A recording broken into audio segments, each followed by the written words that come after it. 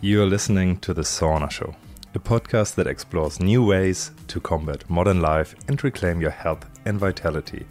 My name is Sebastian Mirau and I'm the CEO of Clearlight Saunas International and a passionate entrepreneur and health enthusiast. I'm sitting down with scientists, holistic health practitioners and change makers in the wellness space to talk about all things detox, health and happiness. So thank you very much for coming on to the Sauna Show. Really appreciate that you made time, and I'm really excited to grill you on all the different knowledge and experience that you have. Thank you. It's a real honor being here. Thanks for asking. Thanks for saying that. Hey, Jules. So I guess recently you have been known for producing really world-class sunscreen that is uninvasive to the body as well as to the environment. And that's amazing, and it has had great traction around the world. But how did you actually get into all of this? Like, what was your path to look into really amazing sunscreen? Was that quite a natural flow for you, or did it take a decade or two? Yeah, it took a decade or two. It wasn't actually skincare that got me into it. It was working with a lot of different cultures around the world. So I started as a nurse, a registered nurse, and made my way to the outback of Australia because there's no nursing jobs in New Zealand, strangely. And then ended up in London working for the surgical unit there at the Military and Royal Hospital. And there was just this call of the wild always. It felt strange being in a world of hospitals and drugs and injections and chemicals. And I'd been brought up, not in quite a conservative way, but my grandmother was my saving grace, really, going to her garden as a little girl. And she would take me for a tour of the garden and teach me of the plants and what they're used for. So we really had a lovely connection to the garden through my grandparents and being brought up on the farm. And then being stuck in London in this concrete world, I just had this call to go to India. Actually, I was accused of practicing witchcraft with the patients there because I kept coming back to natural ways, and I kept coming back to creative visualization and how we can heal ourselves with plants rather than needing pre-meds and that sort of thing. So yeah, I ended up in India. And I went for a 6-week holiday, but 2-3 years later, I was still there getting lost and found. And I had a motorbike accident, and it was a shock. We didn't have helmets then. It was singlets and shorts, basically, when you're riding around on your motorbike. And a dog shot out from the bush, and we hit it, and just straight on the gravel road at about 80 k's an hour. Gee. So we got these wounds, the kind of wounds that nurses don't like. I thought I was going to be disfigured for life, actually. I was right down my right side, was really broken up. And because we were in the middle of nowhere, it was a bit of a worry.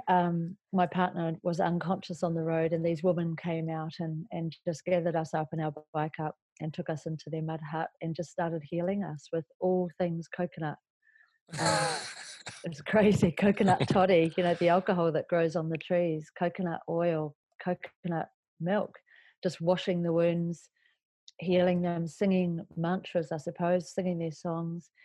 And we were in a lot of pain, so the children went out to the herb garden and found the most awful plants they could find, bitter tasting plants, and heated them up with other herbs and gave them to us in coconut shells. And we just started drinking these. It was, the taste was sort of off the planet, but I just had this happiness and pain relief washing over me.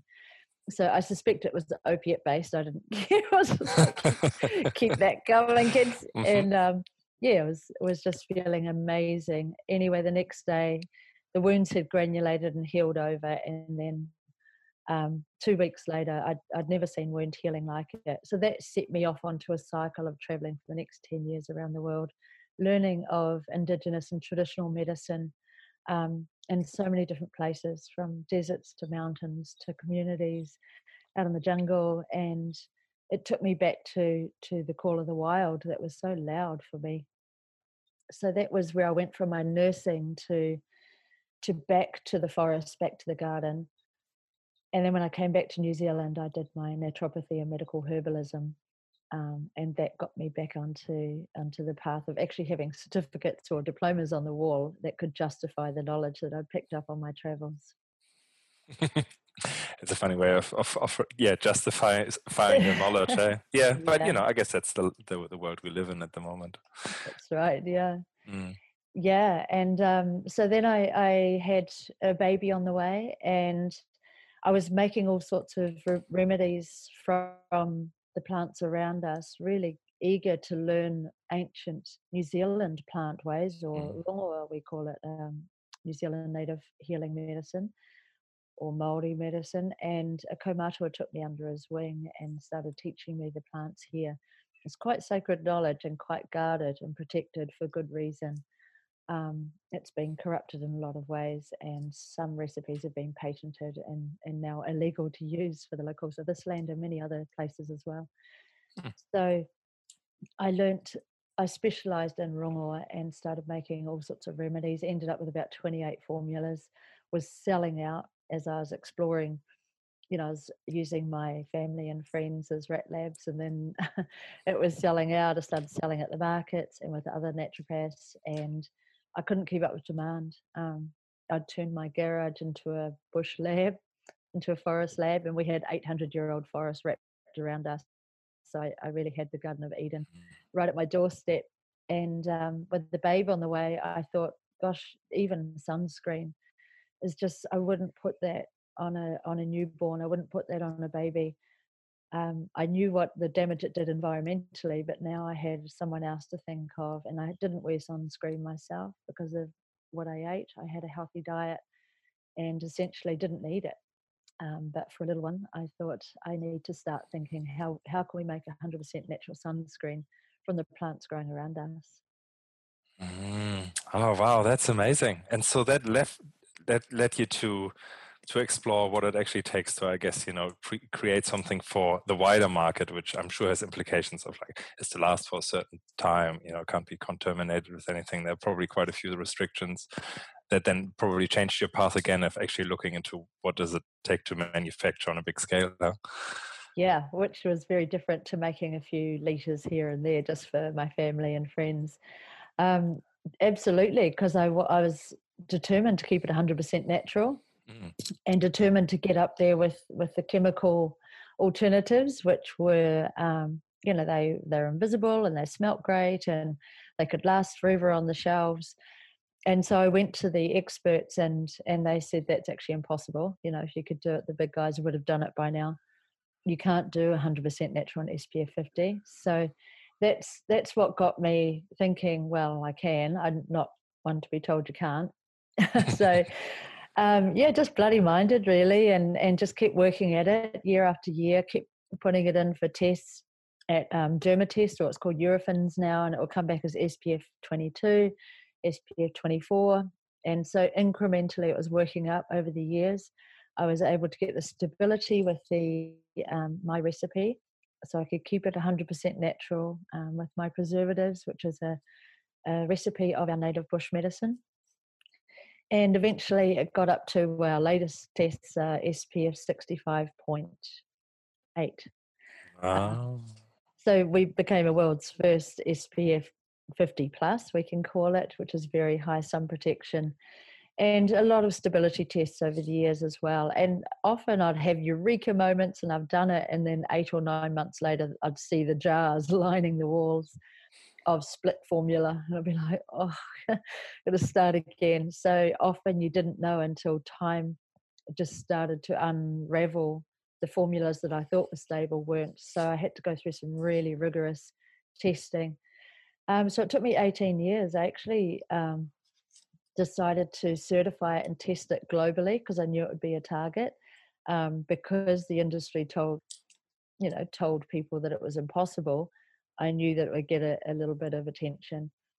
So I certified it globally, FDA and Europe, Asia, and got it certified as 100% natural, cruelty-free, non-GMO, or to the hilt.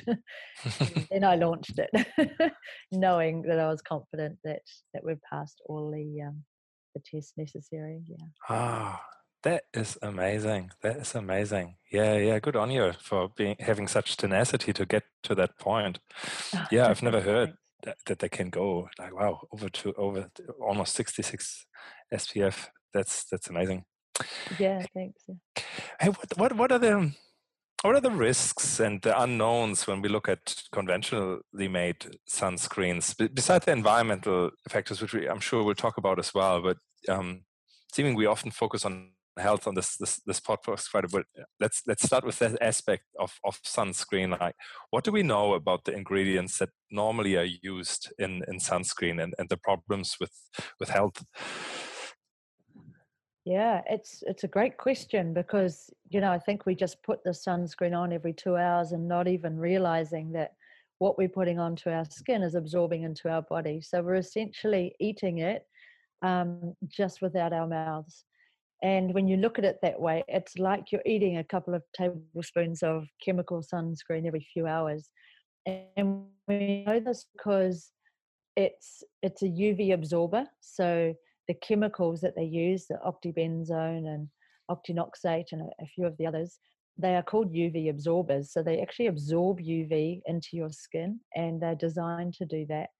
Um, there's been lots of studies and autopsies on cancerous tumors where they've found not just parabens but oxybenzones that can only get into the body through sunscreen. There's also been studies on just taking urine samples from randomly from just the average person walking around. They did this in America. 97% of Americans had oxybenzone in the urine, which means that's the excretion from the body. The kidneys have already gone through the waste products and are sending it out. It's already toured the body. It's gone down to the mother liver, who says, right, we need you there, as far as calcium, zinc, minerals, whatever we put into our body. And it's gone into the bloodstream. So wherever the blood goes is where these chemicals are going. They're hormone disruptors. Hormones are like the keys for most of our processes, not just what we think of with the female and male hormones, but they're also responsible for our digestion and lots of other processes in our body. So it disrupts what our hormones are made to do. It's got all sorts of other problems that occur just on the skin. So there's been no tests with for example, six of the harmful chemicals, and they have been shown to be harmful by the FDA, and yet are still passed through to the consumer, which is worrying. It shows not just are they carcinogenic, but has there been any tests done on six of these chemicals cooking in 30-degree heat in the sun on our skin, a petri dish, all day? No, there's been none. And so you can let your imagination go now. And I'm not going to make any claims here on what those chemicals can do. But we know that it causes severe health issues, not just on our skin, but within our bodies. And it accumulates because our body doesn't know what to do with these chemicals. So it sets up little rubbish heaps in the body. And then our body needs to excrete it. So it can excrete some of it through the urine, but there's other ways also that the body packages or encapsulates these chemicals. So it's not a good story. It's not a nice story. And that's just what it does to our body. And then we go and jump in the shower, and of course it washes off into our waterways. But before we go there, I found this is a point that I feel can't be emphasized enough, because to me it's not quite as intuitive to think that way. But basically, what you put on your skin goes right into your body and into your bloodstream, which I could imagine, that's just my idea about it. If you eat stuff, maybe it gets even filtered better than if you would put it on your skin. But making that connection of like what's actually on the bottle, and you see chemicals in there, and you see alcoholic and glycerin coming from petrochemicals and so on there. This is exactly what you imbibe, what you put into your body and what your body has to deal with. I think if you would say to the same person that puts these chemicals on their skin, please have a tablespoon every 2 hours, they would reject it, not because it probably doesn't taste pretty good, but saying like, why would I put this on earth into my body on the skin, fine, but into my body, no. But really what we have to learn is like, on your skin is in your body. It's the same thing because it's completely absorbed. Where do you think it goes? It doesn't evaporate. And once you really get that, I found it still wrapping my head about that concept is not as easy. And so I don't blame anyone not seeing that connection straight away. But we just said it really clearly, like whatever is in your chemicals that you put in your products that you put onto your body goes into your body. And that's the same with shampoo to quite a degree and so on. It's toothpaste. Yes, you spit a little bit out, but there's also a lot. So, and with skin care, obviously all of it goes in. It doesn't go anywhere else. Yeah, it's amazing when you make that connection. You can actually realize why you get overloaded in the day, why you might get migraines or headaches, knowing that whatever we put on our skin is found within the bloodstream in 30 seconds and found in the urine in 20 minutes. So this discovery, and you could do research. FDA is really putting this information out there now, which is fantastic. So people are starting to take notice. But yeah, it affects our day. It does. If you're getting drowsy or your energy is low, just think, well, I had 3 tablespoons of chemicals for breakfast. My shampoo, conditioner, body wash, put on my sunscreen. And then I did decide to have 2 more tablespoons every 2 hours or 3 hours at the beach. So you could be on the best diet ever. You could be drinking as much water as you like, feeling really healthy, and yet you're still feeling a little bit toxic or not sure how your body is getting rid of these chemicals, synthetic. It's you may as well be eating paint or plastic with some of them if you look at the ingredients. So let's take notice. Petrochemical is just that. It's made from the petrol industry, and look at Vaseline petroleum jelly. Often petroleum's written in capitals. Why would we put that on our babes? Why would we put it on our lips? We're starting to make the connection now, which is so good. It's fantastic that we're waking up to this. But yeah, exactly. Let's make that bridge now and realize that if we wouldn't have it in a plate and eat it with a spoon, why on earth would we put it on our skin? Hey, there's another thought that just came to mind. What do you think about Botox? Like that goes right into, you put it into the body, but if I don't know enough about it other than you have to redo it, which means it's the same story, huh? Yeah, it's botulinum toxin. So if your dog drinks out of a lake that has botulinum, the back legs can be paralyzed. They can't walk. So why would we start injecting that into our face, so close to our brain? I don't really know much about it either. I stay away from that side of the beauty industry. It seems dangerous to me. It is a botulinum bacteria. Doesn't feel good to be injecting into your skin. Oh, it's actually alive in a sense, is it? It's still paralyzing, but I don't know enough to really comment about that. It's still paralyzing the muscles, and so therefore it feels like it's active. Oh, wow. Gee, all right. That's interesting. Oh. Yeah. Look, I have a couple of questions just to follow up on what you were saying before. So just to play devil's advocate. So let's say I live in a city and there's actually a water treatment plant between my drain and the ocean. So you're basically saying it can't be filtered out. Quite a few of these ingredients will just go right through it. That they will not be filtered out. Is that correct? That's correct. Yeah. A lot of the ingredients, they just don't break down. For example, 1 drop of oxybenzone in 6.5 Olympic-sized swimming pools kills coral. That's how dilute it can be. And we're putting 46,000 tons of it in our oceans every year. So enough to kill all our coral. That's just from sunscreen.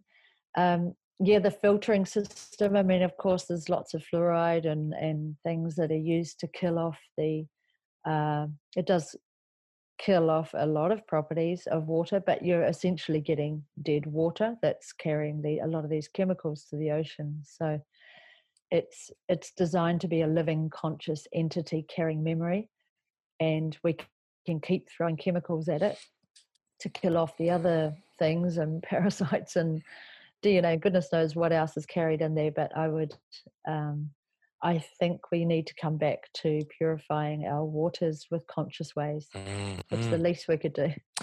So you were saying that we can also find these chemicals in fish. You mean in some fish, or is it actually like chemicals out of sunscreens? So is that something that can be quite commonly found in fish? Yeah, absolutely. Yeah, a lot of these fish are filled with oxybenzone. People aren't even fishing on the coast. People complain at restaurants that the fish taste like sunscreen because they can't break it down either.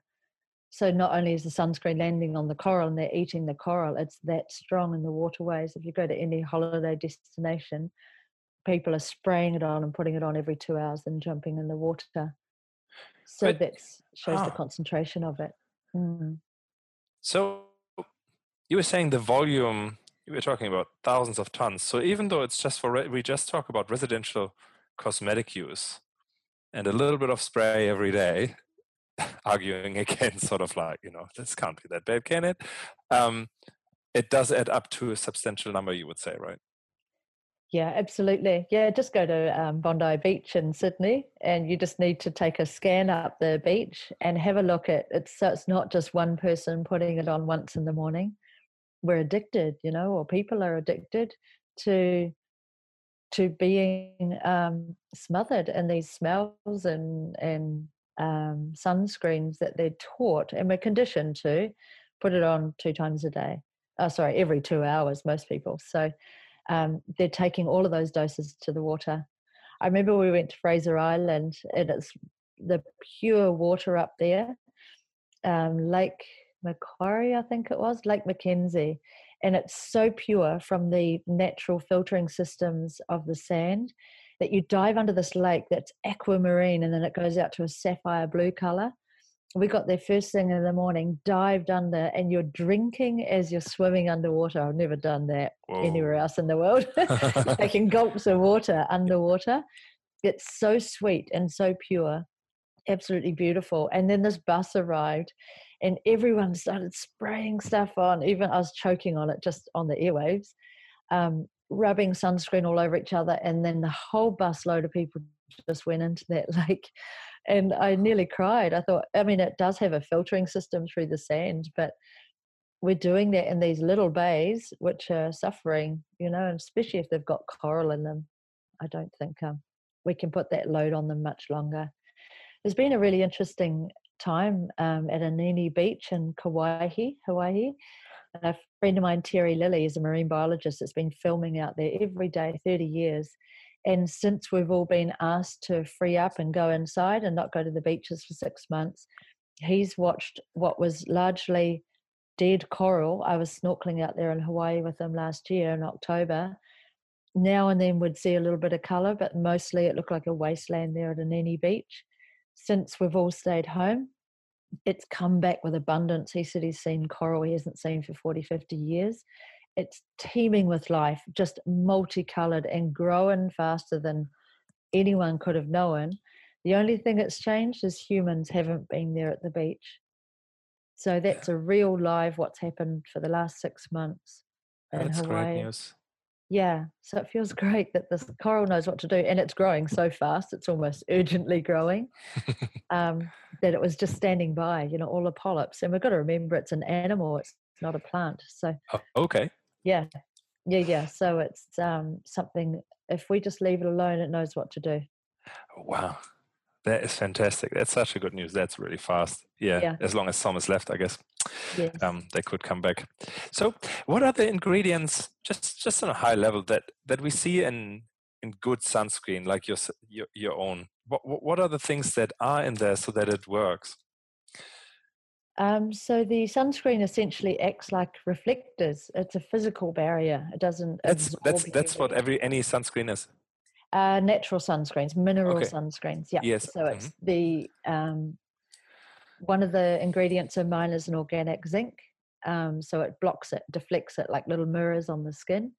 I use native plants. So in New Zealand, we've got a hole above us in the ozone, and there's really harsh UV rays that you get quite sunburnt within 10 or 15 minutes here, as opposed to a lot of other. Yeah, even worse in Australia.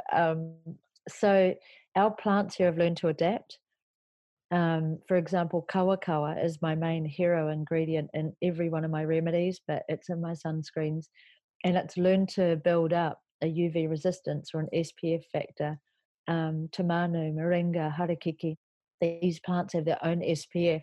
So over the years, it's not the ingredients that I've changed, it's how I've tweaked them, the different formulations. So what they've done is all synergized together and infused to get my SPF right up above 65. Um, yeah, raspberry seed oil, coffee seed oil, all of these ingredients have their own SPF. Some of them are 6 or 8, but when you combine them all together, you get a really good sunscreen. And the other thing is to eat oils and things like hemp seed oil. So we grow hemp oil, we grow hemp plants here in New Zealand, and this oil, when you eat it, so it's got its own UV protector, you're growing your UV protection from the inside out. So you're effectively emitting that and you just don't get sunburnt. So I think we're designed to eat fresh plants and eat them with those biophotons, that pure light. And when you're eating seasonally and vine ripened or tree ripened plants, you just don't get burnt because we're meant to be outside, right? And so when you're active and outside, and I don't get burnt. I now and then put my own sunscreen on, just on my nose and lips, or if I'm out boating, shoulders and things. But I just don't get burnt because I eat locally from these plants every single day. Oh, that's so beautiful, and I know that there's certainly no notion that people understand. Like black currants, for example, is an obvious one that gets exported from New Zealand because the light is so harsh, the UV is so harsh that the plant has adapted to that. So it actually increased the skin, I think, thickness and therefore the vitamin C content in it and certain things, right? And Yes. I'm sure kawa has done similar things. So maybe 100, 200 years ago, well, not even. Yeah, 100 years ago for sure, it would have been not the same plant with the same protection, but now it actually sort of, helps itself, but therefore us as well as an ingredient. Absolutely, yeah, and I love that. I was taught by a very well-known seed bank person here that we are the seed banks. When you let a plant grow, you eat the seeds. We evolve with it because it's a very different plant. The seeds that you eat, or the plants, the fruits that you eat, then you replant it again, and it's evolving with what's going on right now, and things are speeding up. So if we're eating plants right here and now, then we're evolving that fast too, because our plants are tapped in, tuned in, plugged in to exactly what's going on planet Earth, all around the planet. And something I love is our New Zealand plants, like 80% of them are found nowhere else in the world. So this is a way, and it's a very smart way, really wise, of these plants of being so desirable and so gorgeous that we want to get them all around the world. So, you've got leaders, you've got people in every country now rubbing kawa, tamanu, moringa, harakiki on their skin. It's winding up, in their body as a superfood. And they're also getting that wisdom. We're only using fresh, plants. So they're evolving as fast as we are down here. Amazing. Yeah. So what I heard you saying when I spoke to you a day ago, so before this interview, is also that the laws are changing pro natural skincare, right? What have you seen happening around the world so far in that space? Well, one exciting thing is Hawaii was the first to pass legislation, to announce that they are. It's going to be January 2021, passing legislation banning synthetic sunscreen because they listened to a doctor that put out a paper here showing the oxybenzone kills the algae that lives symbiotically with the coral, and therefore the coral's bleaching and dying. It can't live without this. Mexico, all the eco parks there have banned it. Bonita Island, Palau Islands. The president there is one of my heroes. He took a stand and just slapped an instant $1,000 fine on anyone that's carrying the sunscreen, even in their bag, because it's known as an environmental poison. They've got 250 plus islands out there and a coral research institute. And luckily, the president makes the economic decisions in Palau Islands. In fact, my team and I were on our way there. We had our flights. He was going to host us for the week. And was going to use eco sunscreen as, in their resorts to protect their coral reefs. So leaders now are taking a stand. I'm hoping they get onto it on the Great Barrier Reef, because there's an issue there, obviously, with a massive part of the reef is now bleached and dying or dead already. So yeah, I think once this legislation hits, any business that is selling or tries to sell chemical or synthetic sunscreen will be fined or closed down. So this is really exciting, because now the stores, Hawaiian Airlines, they all want to use our sunscreen as the official sunscreen, to be a spearhead to really get back onto the right track, because we can see that our coral wants to grow back. We just have to stop poisoning it and give it a fair chance. So this not only doesn't poison it, but it enhances it and enhances our health as well. Oh, that's wonderful. That's really exciting, and I'm sure it will continue, because it makes sense that you want to protect, as a local politician, you want to protect the tourist industry. And if it is as obvious as this one, it's an easy one to get buy-in from other politicians as well, and of course from the local community, and say, all right, that makes sense. Plus, there's a replacement. That's the great thing about, I think, when sort of the ozone layer issue, the thing of the ozone layer came out, one really, really exciting thing about that Montreal Protocol, it was called, is that there was the substitute, and it worked extremely well. Like in terms of we reduced the amount of chemicals going out that have an effect on that ozone layer by a huge amount. I actually studied a little bit of the legalities on that at university, and it was great. So I can connect that to your story and think like, well, since there is a replacement available, it will be possible to actually argue really easily that this has to be the norm, and it has to be anything else, any harmful substances have to be phased out. Yeah, absolutely. And there's a much larger, picture as well. It's as the coral reefs die, they drop 2 meters, and they protect the high impact waves from hitting the shore. And I think this is what got the leaders really thinking, because these high impact waves now are hitting the shore, and condos are starting to crumble. They're starting to lose their foundations, and that's getting some big money behind it, because they're going, "Oi, government, do something about it." This is an issue, and you can see it along a lot of those Hawaiian shorelines. Terry's actually done a bit of filming around that. These massive waves are now corroding the beaches, because the coral reefs have died and dropped away, and they're our natural boundary to hold the energy of the waves back. So that's quite a serious issue as well. And so it's in our best interest to really look at the environmental impact on how we can turn it around. Now that there is an alternative, it's just a swap mentality. Why would you buy that over that? Well, here's some really good reasons why. So it's a movement, it's something we just need to settle into, doing the right thing. It's just a natural thing to do, isn't it? Yeah. Jules, to me, coral reefs relate to sort of Pacific islands and really warm places. Is that, and hearing your argument that, look, with the 2 meter drop, that's basically equivalent to a sea level rise of 2 meters, which is intense. That's a lot. And I did study climate change quite a bit, and the implications of sea level rise there. From that knowledge, that's intense. That's a high that makes such a difference in terms of the power of a wave actually crashing onto the land and how far it gets into inland.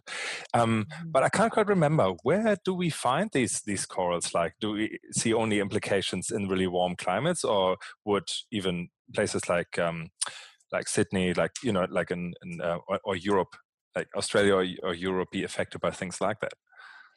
Yeah, well, you're just Mediterranean, and a lot of the dive areas, definitely, where there's coral further out to sea. I don't believe there is coral around Europe. So it's just the implications of you putting it into the ocean if you start following the trade currents. and trade winds and where that, you know, takes it. Ultimately, it's one big soup bowl, isn't it? It ends up everywhere because it doesn't break down. The Pacific Islands, yeah, we're working. I've built up over the last 10 years relationships. I call it the Seven Sisters, with women in 7 different islands. So I've just promised them a long, strong relationship where they're making our coconut oil in the really ancient ways. You know, lime and passion fruit oil and the moringa and cacao and vanilla. And so just working directly with the woman there. And some of them are way out in the atolls in Samoa. And it's a problem because they're getting wet feet, you know, now and then with a king tide, the water's coming right into their lounge and their huts. So it's a problem now.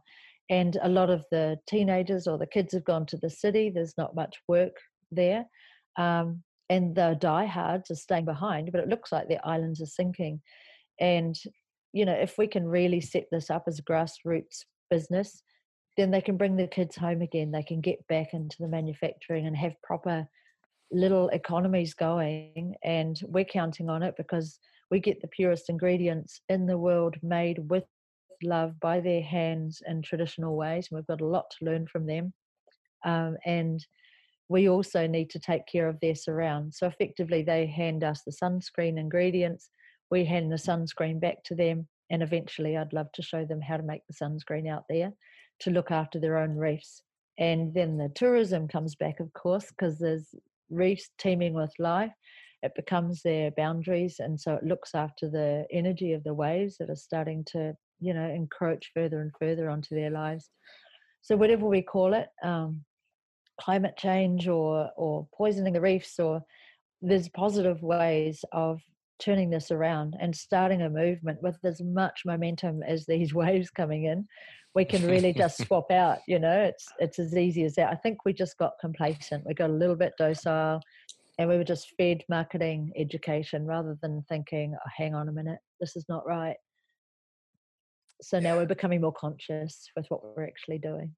Yeah, and I can see the younger generations are really driving that, you know, when it comes to climate change, that is certainly a topic that people really get and are really concerned about, but of course also other parts. So there's a bright future ahead. And I was wondering whether you could picture a little bit of like, what would the cosmetic industry, so not just sunscreen, but maybe you've also thought a little bit wider of like in general cosmetics, like what could it look like? Or it could be like a really positive and non-invasive and healthy cosmetic industry look like, and also, you know, sort of environment supporting rather than destroying industry.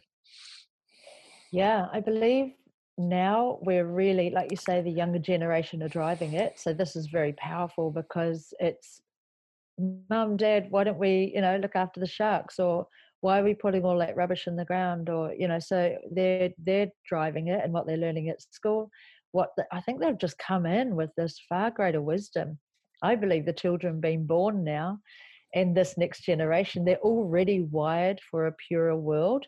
And it's my generation that are just taking a stand to get that ready for them as stewards of now, but we're also stewards for the future. So exactly what we do today is making a difference. Like we cannot deny that every action we take today is feeding this next generation the world that they deserve. The cosmetic industry, I believe, because of all the buzzwords now, I mean, you never heard people go into a chemist before and say, so does it have oxybenzone in it, or does it have parabens in it? Yeah. These buzzwords are fantastic because why would a mum care? Well, she does care because now she realizes, oh God, what sort of future am I leaving my children as far as, you know, killing the environment? I'm trying to set a good example. Plus the children, there's this funny thing with plants and human skin and our olfactory and hypothalamus that when you smell plant medicine or essential oils or something, it's opening and your body gives you a full body yes. When you smell like mineral oils and chemicals, you kind of get it catches in your throat or something and your pores close and it sits on top. But when you put on something natural, your pores open and an angelic choir starts and sinks in. And kids ask for it. Kids ask for the natural stuff. They're happy to put it on and they ask for it. Whereas when you see kids screwing up their nose and getting whatever it is, even if it's mineral oils, that baby oil and things like that, or sunscreen, they're saying no on a big level, and I think we know it too. Intuitively, we know it, but it's that, or what other choice have we got? So the future feels very bright. Even the next 5-10 years, I think, is incredible, because a lot of our influences are heading towards the natural way. I mean, if you don't, it's bad for business. Like all of our courier and tape, and even our shipping materials made from mushrooms and compostable. And so you could slice the business anywhere along the line and see that we don't like plastics. We take this seriously. We want you to be able to throw your courier bag into the compost, or even the tape that's taping it together. So if we, me, one girl from the sticks, can make a difference with an idea and just bloody mindedness, then so can my neighbor and all my friends and family. And really quickly that momentum changes the way we do business, and we can do the right thing. We just can, or do what feels good. And what feels good is being guardians of today and guardians of our future. Our kids know exactly what to do with that future. Yeah, that reminds me on the book The Silent Spring, because I think one Rachel Carson was saying, like, what is it? Don't wait that for everyone to to start make a difference. Like, if you think that's right, if you think that a small group of people can't or can make a difference, and you're right, because normally that's exactly what happens. That's how it happens. Like, it starts with a small movement, but before you know it, it's actually taken up by everyone, and then everyone claims that they were the first to do it. It doesn't really matter at the end, as long as as long as the change comes. It doesn't matter who claims. That's not what it is about anyway. Yeah, it's beautiful. Once it gets momentum, it's amazing, and it's a cool thing to do. People jump on board. It's different, and it just, because it feels so good, it naturally brings you joy and bliss, and you feel like you're consciously doing right action or good action, and then your life just becomes better. You know that that's taken care of in your life, so it naturally brings that. There's no inner conflict. So there's no like, oh, this doesn't feel right, but I'll do it anyway. This feels really good, and I'm part of something bigger here. And so it does naturally bring joy, and let's do it together. Yeah, I hear you. And wellness is one of those industries that even during the pandemic has done extremely well and has helped. Those types of businesses have really, they were thriving, and I guess the consciousness towards a more natural way of looking after your health, or looking after yourself, just comes in with it, and that's just so encouraging to see. I think it has its ripple effects, and I agree. I think the future is really bright, and the ripple effects will just go through all parts of society, and before we know it, we are in a very different reality. Yeah, absolutely. Yeah, it feels really good, and across the industries too. It's not just the beauty industry; it's really how we live life. And I grabbed an old 1959 retro caravan and brought it all around the North Island, and we took 10,000 samples out to the beaches. This is how I got my retailers. And we went to the boating industry, the fishing industry. Sorry, is that loud? Can you hear that? And even the boaties and the fishing guys are saying, we won't even use sunscreen. There's no alternative out there, so we just don't use it. And they were already switched on. The diving community, they were just saying, no, we just don't use it. We just cover up. So people have been thinking about that for a long time, but they'd rather abstain than using the alternatives. So it's already rippling out there. We're so ripe for doing great things with the resources we've got around us, but in a regenerative way, a sustainable way. So, for example, the way we do it, if you imagine a bush-covered mountain, if you go down in a strip and lightly prune the aerial parts, so it's like you're tickling it all the way through, going around, and by the time you come back 6 months later, it's bushed out it's pushed out three times as big. You're casting seeds as you go. So you've always got that 7-generation thinking. You're always looking after the next 7 generations as the 7 before looked after us. So with that way, we can regenerate, and we can always have more than enough, whilst looking after the planet. So it's just a shift in thinking, only a slight shift, but there's more than enough. It's an abundant future, really. I can see you make this work for you. I love it. And I know you're also making the community, working with you in some other ways. So do tell us a little bit about your Indiegogo campaign. Like, what is that about, and what's the goal for that, and why did you start looking into that one? Yeah, it's because I feel like this is a movement. I started off with Indiegogo a couple of years ago because I was just a mum trying to do a good thing in the world, with the sunscreen, and I was blown away. The community got behind me just to get my packaging and branding and everything sorted. And then I launched. I sort of tricked on my own for a good 17 years before that. And then it was time to call on the community, and I raised enough to really launch the company well. And now, to my surprise, we won 2 global awards recently, and I was really blown away. It was, thank you. Yeah, and it was out of the blue. It was a gold award for best plant-based product, not even the sunscreen industry, and a silver trophy for best ethical product. That's just brought me incredible attention in the media, and I've really got a high demand now. So the Indiegogo campaign is about doing the biggest funding run that we've ever done, doing the biggest production run. We're getting it out to Europe, UK, and into Hawaii and California and Florida, and they've all banned chemical sunscreen. So it's really taken off. I believe it's the timing. I've been bleating on about this for years, but now we've all caught up. The law and science and magic and our consciousness is caught up to the fact that we can do something really positive together. So yeah, we've just launched an Indiegogo campaign where we are raising funds to do the biggest production run we've ever done, 3 times as big. And I don't think we'll be able to keep up with demand even with that run, but that'll give us enough momentum then to really kick off. Awesome. So we've got some great influencers, across the board that want to run with that. Brilliant. We will put the link below, but if people just listen to it and can't really look, what would they search for on Indiegogo to find you?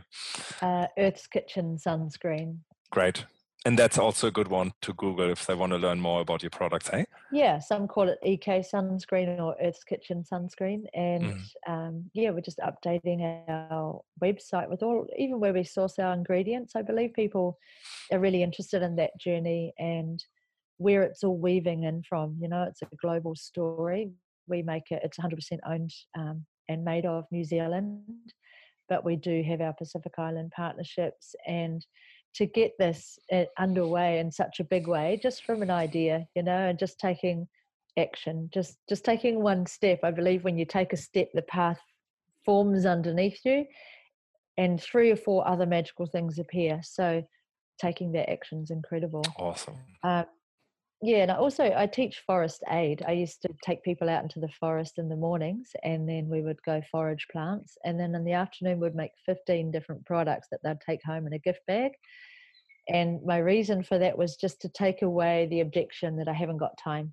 So they'd take away even dandelion and burdock wine, wildflower salads, all their own body scrubs, moisturizers, body oils, even sacred smoking herbs, not that kind, all kinds of vinaigrettes and joint and muscle rubs, insect repellents that they make with their own fair hands from our forest and wild weeds. And so I don't have time to do that anymore. So I've put that all online as well. That's called Forest Aid. Wonderful. I call it Forest Aid because it's first aid, and it's aiding our forest as much as our forest is aiding us. I love it. Oh, thank you so much. That's great.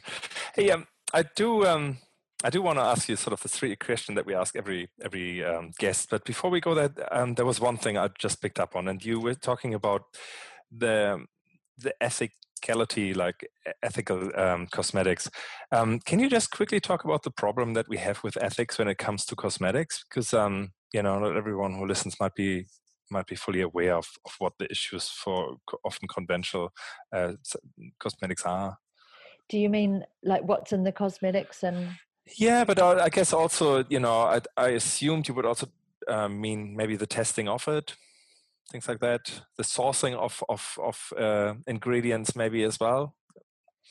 Yeah, the sourcing of ingredients of cosmetics, I feel like we're educating ourselves on that as well. So, for example, palm oil is a big one that's used in a lot of cosmetics, and luckily, a lot of businesses won't accept sunscreen or other cosmetics that have palm oil in them. What's the issue with that one? Well, the way it's grown, and it takes out native forests in order to plant this palm oil. Orangutans are being dislodged. They're basically running on this burnt, desolate wasteland, and then they're being harvested or killed because they've got nowhere to go. So it's their native homes. So it's the saddest affair, and this is all because of our consumer demand for palm oil, which is in the food industry as well. There's many that are made from the petrochemical industry. It's not sustainable, and we really need to look at the origins of our ingredients to also take on that story into our bloodstream. And if we take it that deep and get philosophical about it, I believe it's like when you start researching what happens to our animals, why you stop eating meat. It's similar with skincare ingredients. When you look at how things are harvested or wrenched out of the earth, or whole forests taken down, it's not the way to go, because Mother Nature's given us a way of not only keeping it at a lovely wildcrafted or organic resources, we've got more than enough, but to regenerate, to keep it growing 3 times as bountiful. And that's my mission too. I see the forests all coming back. I see the coral reefs just flourishing like they used to, before 70 years ago. I really see that as our future. I see it because we're doing it, and I see it because it just takes a slight shift and swap mentality to bring it all back around. So we've got to stop this unsustainable practice and cruel practice. And that's the thing. We were Natrue certified and BioGro certified, so that means that it's non-cruel. It has a non-cruelty certificate with it. And we have to prove from seed right through to finished product in the packaging that no bunnies were harmed or no other animals were harmed in the making, manufacturing, and processing of every ingredient. And so let's start looking for those logos, even if you don't do the research yourself. Just get the confidence when you see that a certifying body has done the homework for you. And don't go for unethical practices anymore, because we really are taking that story into our lives. And it's a choice, It is a choice. Yeah. Oh, wonderful. Look, something that I would just want to comment on, what I thought was always amazing, is the cosmetic industry. And I don't know if is perfume a cosmetic? Yeah, I'd say it's. Or is it something else? Something else. That is an industry, if I'm correct, that is unregulated in terms of having to be tested to be safe for people. Do you know a little bit more about it? That's always my impression that I had, and that just stunned me, because if we go back to, like, you put it on your skin, which is basically you eating it, then that would be a really crazy thing to be. But it is, isn't it? It's not regulated. No, it's not regulated, and it is causing problems. And there's a lot of issues out there. Like I say, there's been autopsies that these tumors are containing full chunks of certain, won't say the name, brands of cosmetics, creams that our grandmothers used and our mothers, and were taught to use this cream. It's the best, but what our body's doing is sensing it as almost like a plastic, or it's encapsulating it in a net, and then it's a rubbish pile that the body needs to deal with, i.e. a tumor. There's no real industry that's looking after the health effects for us, and even the FDA is letting through some really questionable ingredients onto the shelves as far as food, drugs, and skincare. The cosmetic industry, there is quite stringent testing in Australia and America, called the TGA in Australia, the Therapeutic Goods Administration. It's a pharmaceutical arm that governs the natural regulations. In New Zealand, the testing is quite lax, but it's getting better. So recently, Consumer New Zealand's been running tests and pulling a whole lot of products off the shelf that are making claims, not standing up to their claims as far as UV protection. And yeah, cosmetics, I think, is another whole industry that really needs to be looked at. And if we did, we'd be horrified at what's really going on, what it's doing with our bodies.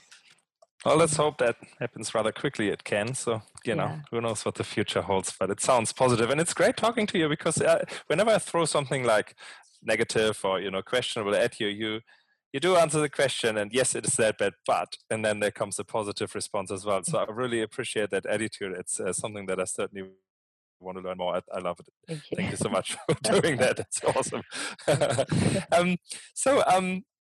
Look, I guess I do want to ask the three questions to you, but I think the last one that I want to just say is like, what can we do? Like, what is it that any one of us can do to look better after their health and after the planet? Obviously, using your sunscreen, no doubt about it. And we will go to your website, and I'm sure we can order it there, and we'll find it in more shops anyway.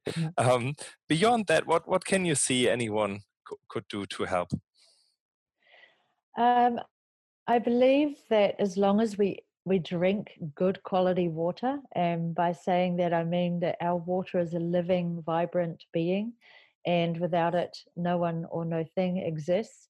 So let's ensure that it is, knowing that it has a memory. So even I used to teach our kids this, to talk to your water. If you look at Masaru Emoto, cheers. We can say, I love you, thank you, to your water. If you look at Masaru Emoto's work, you'll see that the water takes on those qualities. So it's just incredible, the quality of our water that we drink every day. I won't let a day finish without eating something from the ground, from the soil, even if it's just a little plantain leaf, a baby dandelion leaf, kawakawa leaf off the tree, koromiko, anything, piece of salad from the garden. I won't let the sun set without that happening, because this is living biophotons. This is living light, and any plant carries that light for 4 hours after harvesting for us to imbibe. So we're eating pure light. So even those two things are holding the wisdom of what is happening on the planet right now, and it carries the antidote or the wisdom. So our intuition gets stronger with that.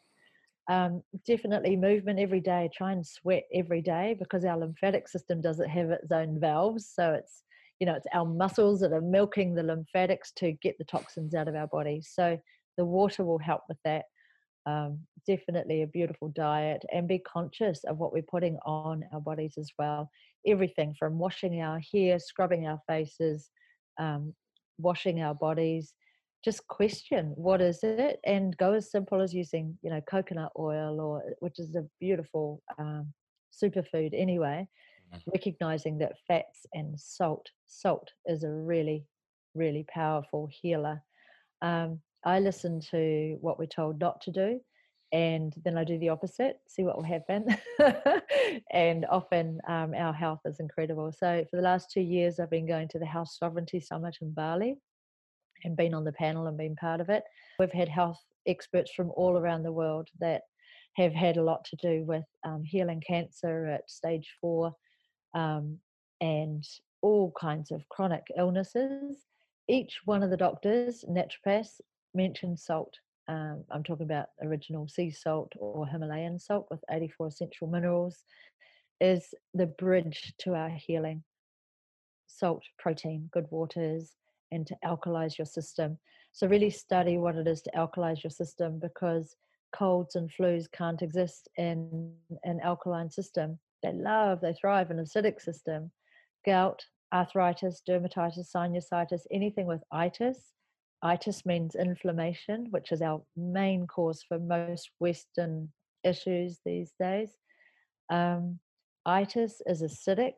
So anything itis can't exist in an alkaline environment. So get your greens on board, even taking a bit of baking soda and a shot of with a bit of lemon and honey, if you like, every day. Fasting twice a year. I could go on, but I really believe in eating locally. Everything you need is within a 10K radius of where you live. Even if you can drink wild water, is incredible. Yeah. Beautiful. Oh, thanks. That was a great list. Now, let me get to my 3 questions I've been talking so much about. So one is, and you don't have to think too deeply about it, but what is it that gets you up every morning? What's your driver? Gets me up every morning. The dog barking at the door. What gets me up every morning? I bounce out of bed. I love life. Just as you mentioned before, I'm just uncontrollably optimistic. Not naive, but optimistic. I love taking action. I love adhering with action to a really good plan because I see results quickly. So I know I'm making a difference every day. Every day I'm inching closer to the world that I'm creating, and that's inspiring my children. I know that. So what gets me up in the day is just seeing what the day brings. Sunrise at the beach, or always barefoot on the beach, swimming.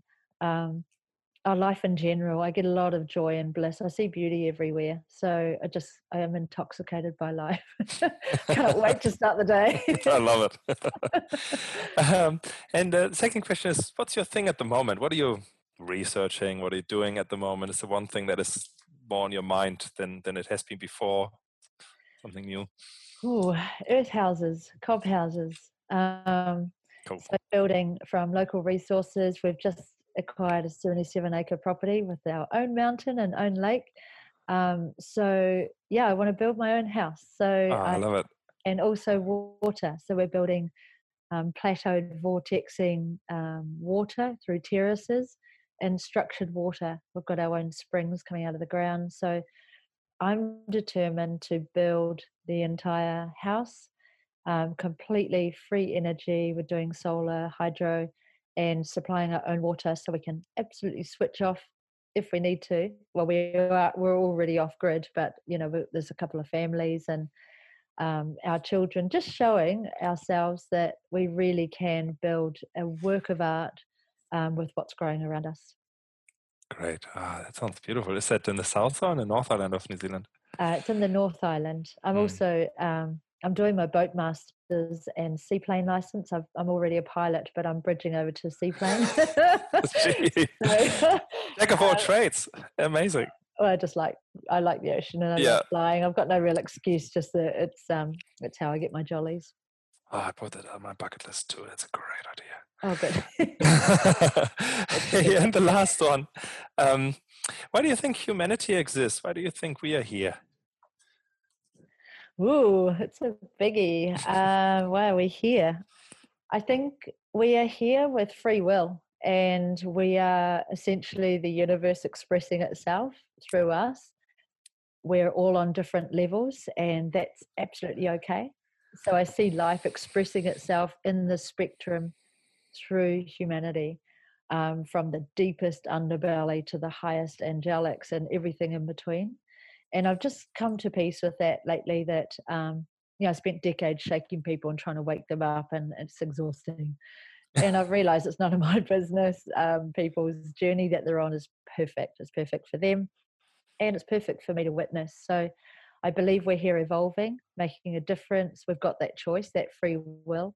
Some of us are born needing, and my son's like this too, just waking up every day needing to create this world that we see in our imagination. So we've got that choice too. And yeah, we need to be the universe expressing itself in order to see the bizarre and wild, weird world that we are, and choosing which frequency or fractal that we want to be on. Wonderful.